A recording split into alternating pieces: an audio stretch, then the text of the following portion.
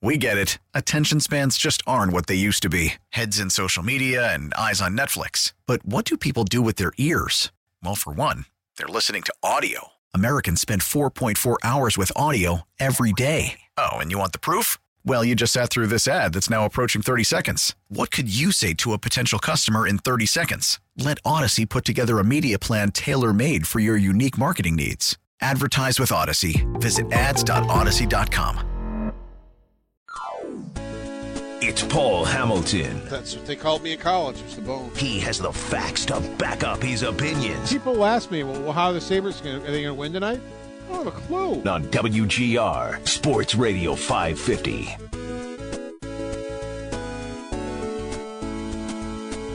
Paul Hamilton's appearance brought to you by Raylax Honda. Raylax, we got this. Jeremy and Joe on a Friday. TGIF. Happy Friday. Good morning, Paul. Good morning. How are you?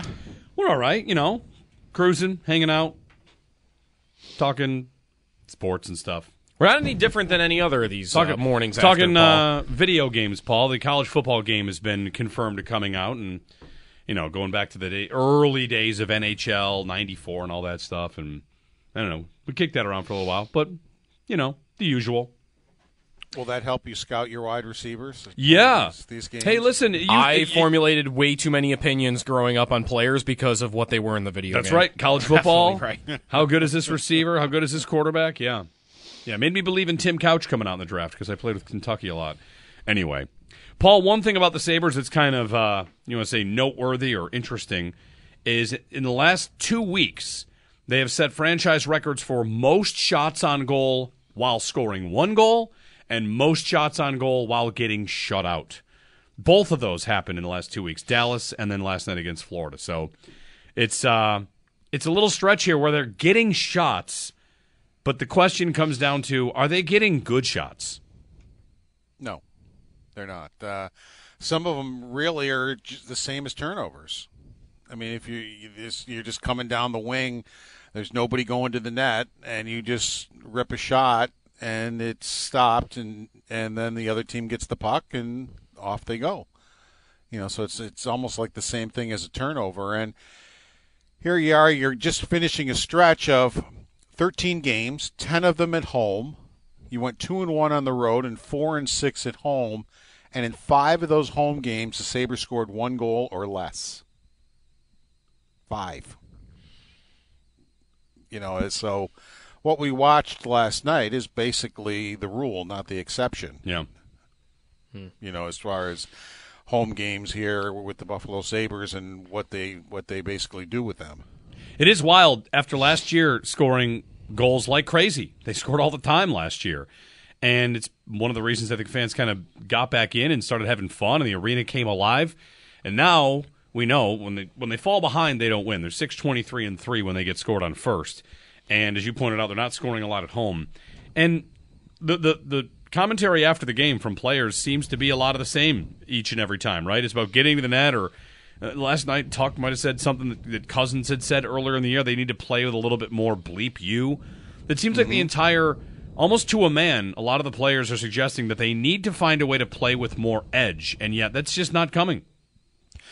It's not coming. You also need your best players to be your best players, and on most nights they aren't. Where's Skinner been? Where's Thompson been recently? I mean, just you're getting nothing out of your except against Los Angeles. I mean, Los Angeles turns out to be the exception, not the rule, and that's the game that you can hang your hat on and say you did most of the things that you need to do. You were hard on pucks. You caused turnovers because of it. You got people and pucks to the net, and you wind up scoring 7 goals because of it. But, that's not what they did against Stars last night. There weren't enough people to the net when the pucks were going to the net.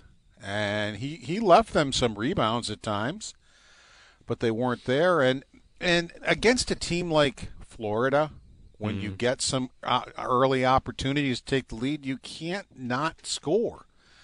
I mean, the Benson was wide open. Peterka set up Benson. He put out a really nice move to the backhand. he had Stolarz beaten. All he had to do is flip it over him, and it's 1-0 Buffalo. And it seemed like all of a sudden he started dribbling with the puck, and it just kind of slid off his stick, and he wound up hitting the side of the net with it.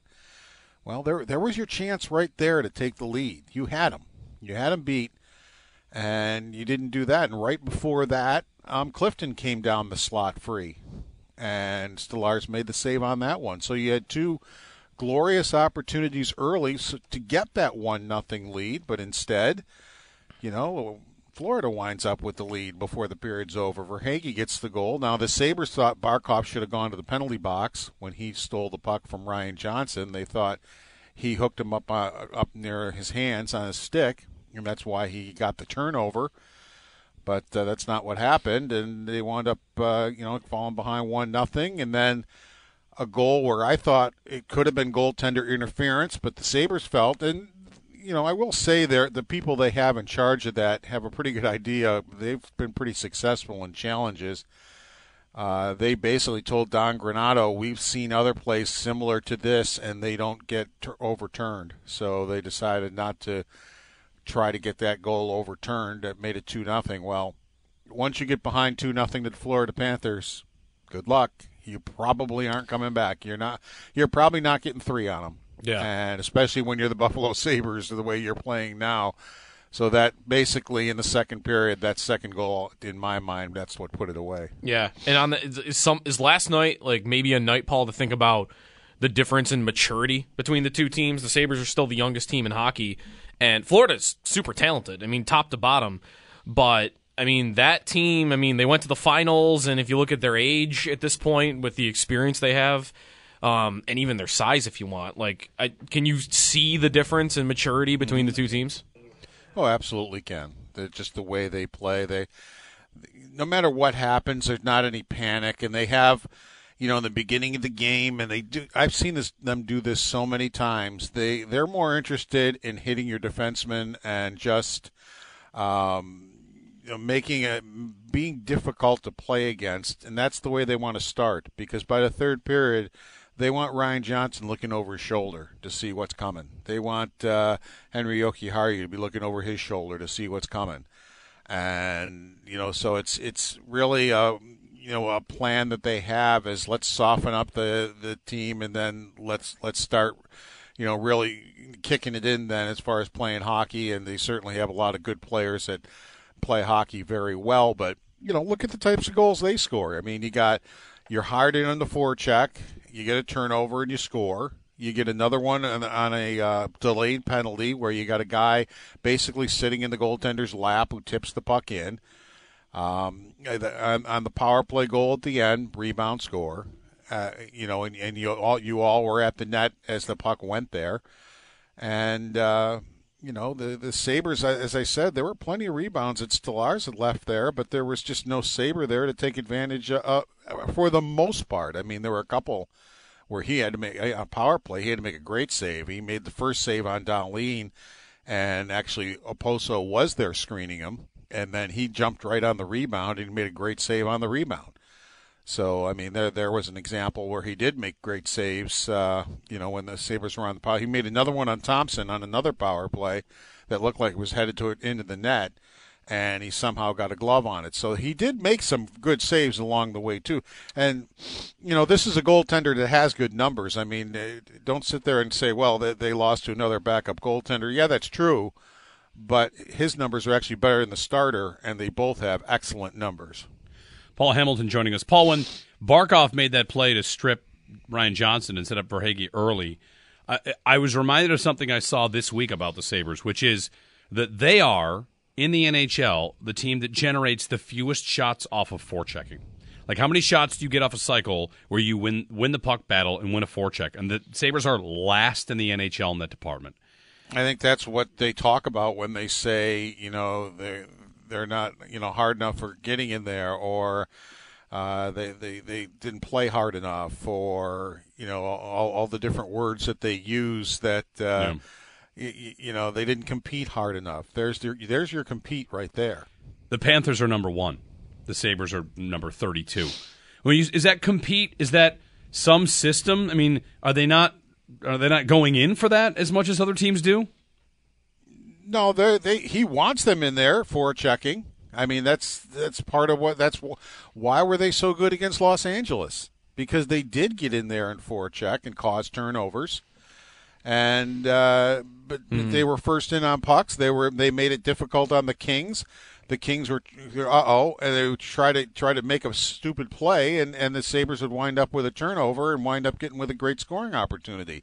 That a lot came off the forecheck because they were in on it, and they were winning battles and competing hard throughout the whole game. Tuck, by the way, Paul, kind of said this yesterday, right? Like, he said that they should need to be playing with more, like, he even said FU mentality. And he's someone that, like, I don't know if he's the guy to question for that. He hounds people on the forecheck because of his speed and his length and his physicality, too.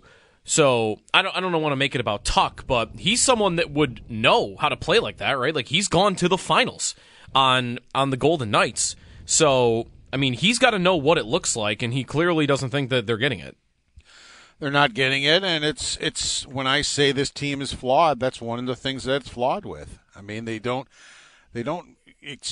install fear on a nightly basis on the other team, where the other team goes, this is going to be a hard night. You know, they're going to be up on us. They're going to be difficult to play against. In the NHL, you have to be difficult to play against, and most nights they're not. And they were against Los Angeles, but that's not the rule. That was the exception. And there are just not enough nights where they are hard to play against. And, I'll say it again, and their best players, most nights aren't their best players.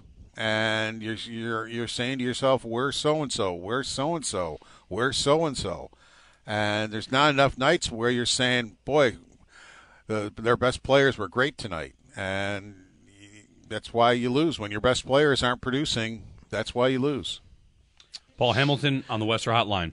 Is there, Paul, when you see reports or tweets or whatever, like once in a while, like last night, this was Kevin Weeks. Kevin Weeks is tweeting about like Rasmus Anderson is getting calls in Calgary. Is there an idea, even if it's a specific player or a type of idea, that you've seen out there that you've gone, oh yeah, that's the type of move that the Sabres need to be in on or should be looking to make?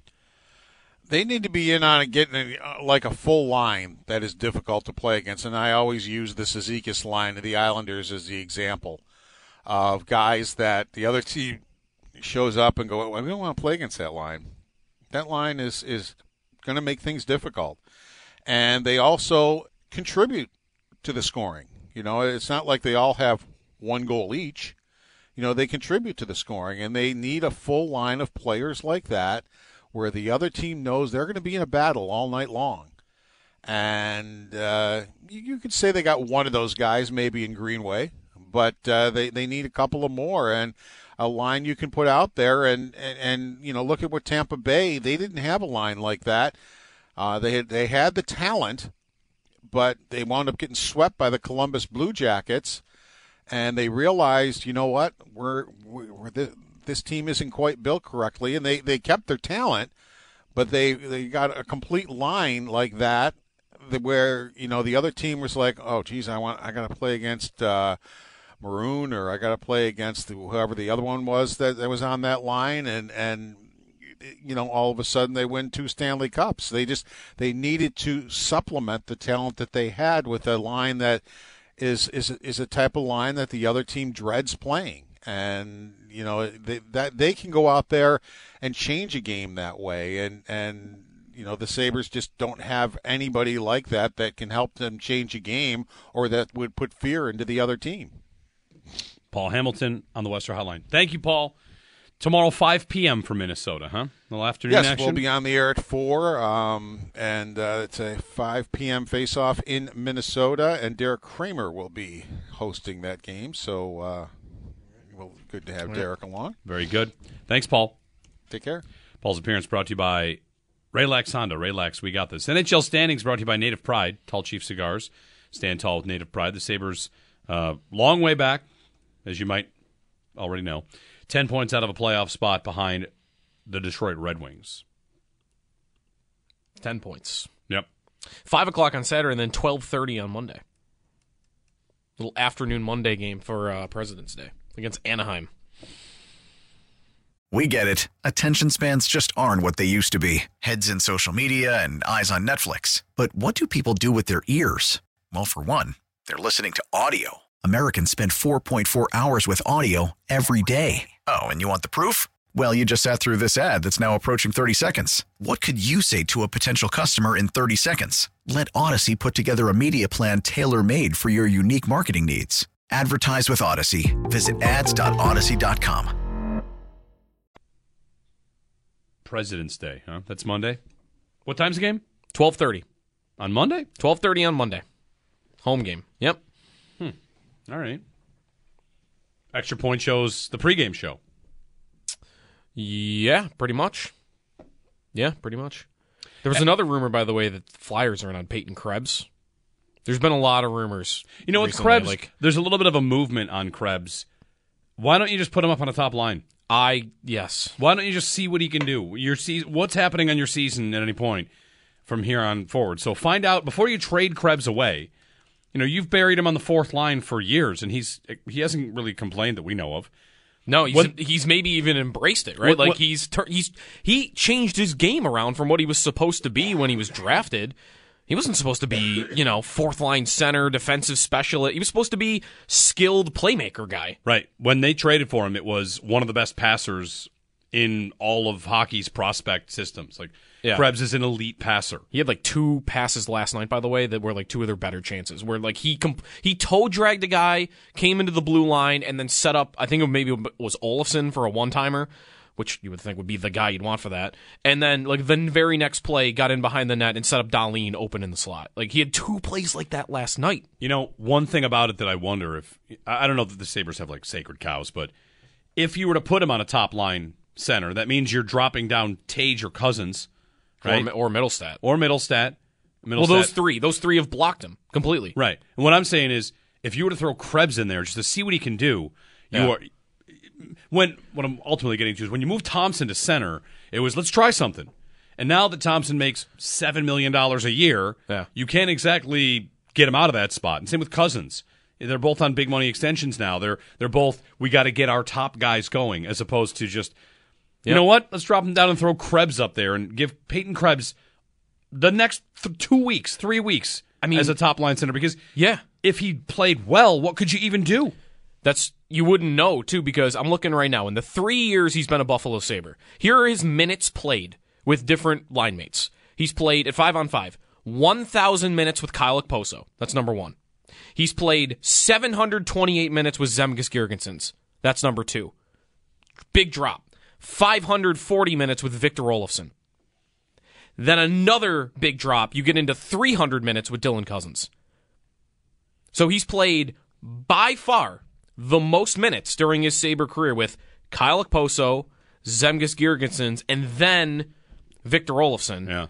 Those are the 3 guys we continue to say should not be here, and they are the 3 guys that he's had to play with for 3 years. You wouldn't know what it looks like because, where's Jeff Skinner on this list? 100 minutes. Where is Alex Tuck on this list? 200 minutes. Where's Peterka? 200. Where's Tage? 100. The top scorers on the team, he's played 3 games with in 3 seasons. Yeah. So I saw that rumor yesterday, and I tweeted this out because my original thought was, or immediate thought was, great, they're going to trade him to Philadelphia. They're going to put him on the second line, and he's going to put up 60 points. And we're all going to go, how come he couldn't do that here? Well, because you put him with Kyle Okposo and Zemgus Girgensons for 3 seasons. What did you expect him to do? But you got to move someone to the wing, or you got to try something, because this kind of gets to the point of, what do people think is going to happen when Matthew Savoy shows up? Or when Isaac Rosen shows up? Or when Noah Ostlund shows up? Or Yuri Kulik? All of these guys. You're watching it right now with Peyton Krebs.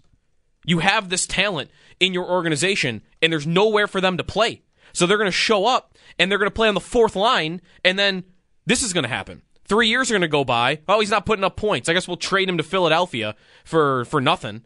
And then, oh, look at all that talent over there. You're never going to see the numbers. You're never going to see the production if you just let all this cook and show up at the same time, because you don't have spots. That guy was the number one prospect in Vegas' organization. And he can't get above the fourth line because there's too many spots that are already occupied on this roster. They need to clear room, because if they don't clear room, what's happened with Krebs for the last 3 years is going to happen to all those other forward prospects. Krebs, since showing up, how many points does he have with the Sabres in his career? He's got, because when they make the Eichel trade, he has 58 points in 3 seasons. 58 points in 3 seasons. Yeah, this year he's got 10 points in 51 games. 10 points. When they make the Eichel trade, it's Tuck, okay, he's good. Like you said, their number one prospect, if you'd been told the day they make the Eichel trade, this is a fourth liner. He was talked about he was a sticking point in those negotiations because they wanted to make sure he was in the deal. And you'd be significantly disappointed. Again, he got blocked out by the emergence of guys like Tage and Cousins. We know, but Krebs it's funny. Like, he's so forgotten in this prospect pool as you lay out all the prospects that are in the AHL and not even yet there, like Savoy and Osland. Here's Krebs, who's been with the Sabres as a prime asset prospect, and just he's blocked too. It's kind of amazing that they've blocked themselves so much with the same kind of player. Yeah. So many of them. And again, it will just happen. And this is where, like, should they trade Middlestat? If you don't trade Middlestat, let's say you trade Krebs instead. You trade Krebs instead of Middlestat. We're going to pay Middlestat. We're going to trade Krebs away. Okay, now Matthew Savoy shows up. Where's he go? He's going to be paying Krebs. You drafted him 10th overall, 9th overall, whatever it was, to be your fourth-line center. You prioritize getting Krebs in the Vegas trade Savoy's to be your fourth-line center? He's going to play on the wing, isn't he? Well, one of those guys is going to play center, aren't they? They're all technically centermen. Savoy, Kulik, and Osland. I mean, I guess you could move them all to the wing. But even that, how many winger spots are available? Yeah. We've talked about how Peterka, Quinn, Skinner, Tuck. Your top 6 is already set. Paul brings up like putting a whole new line in there. This is why they have to make trades. They have to make deals because there just isn't spots available for all of these guys. And now's the time where it's starting to happen. Krebs is still only 23, by the way. Like, if I'm a team, Philadelphia should be interested in him because he's probably not that expensive, and nobody has any reason to believe that this is all he is.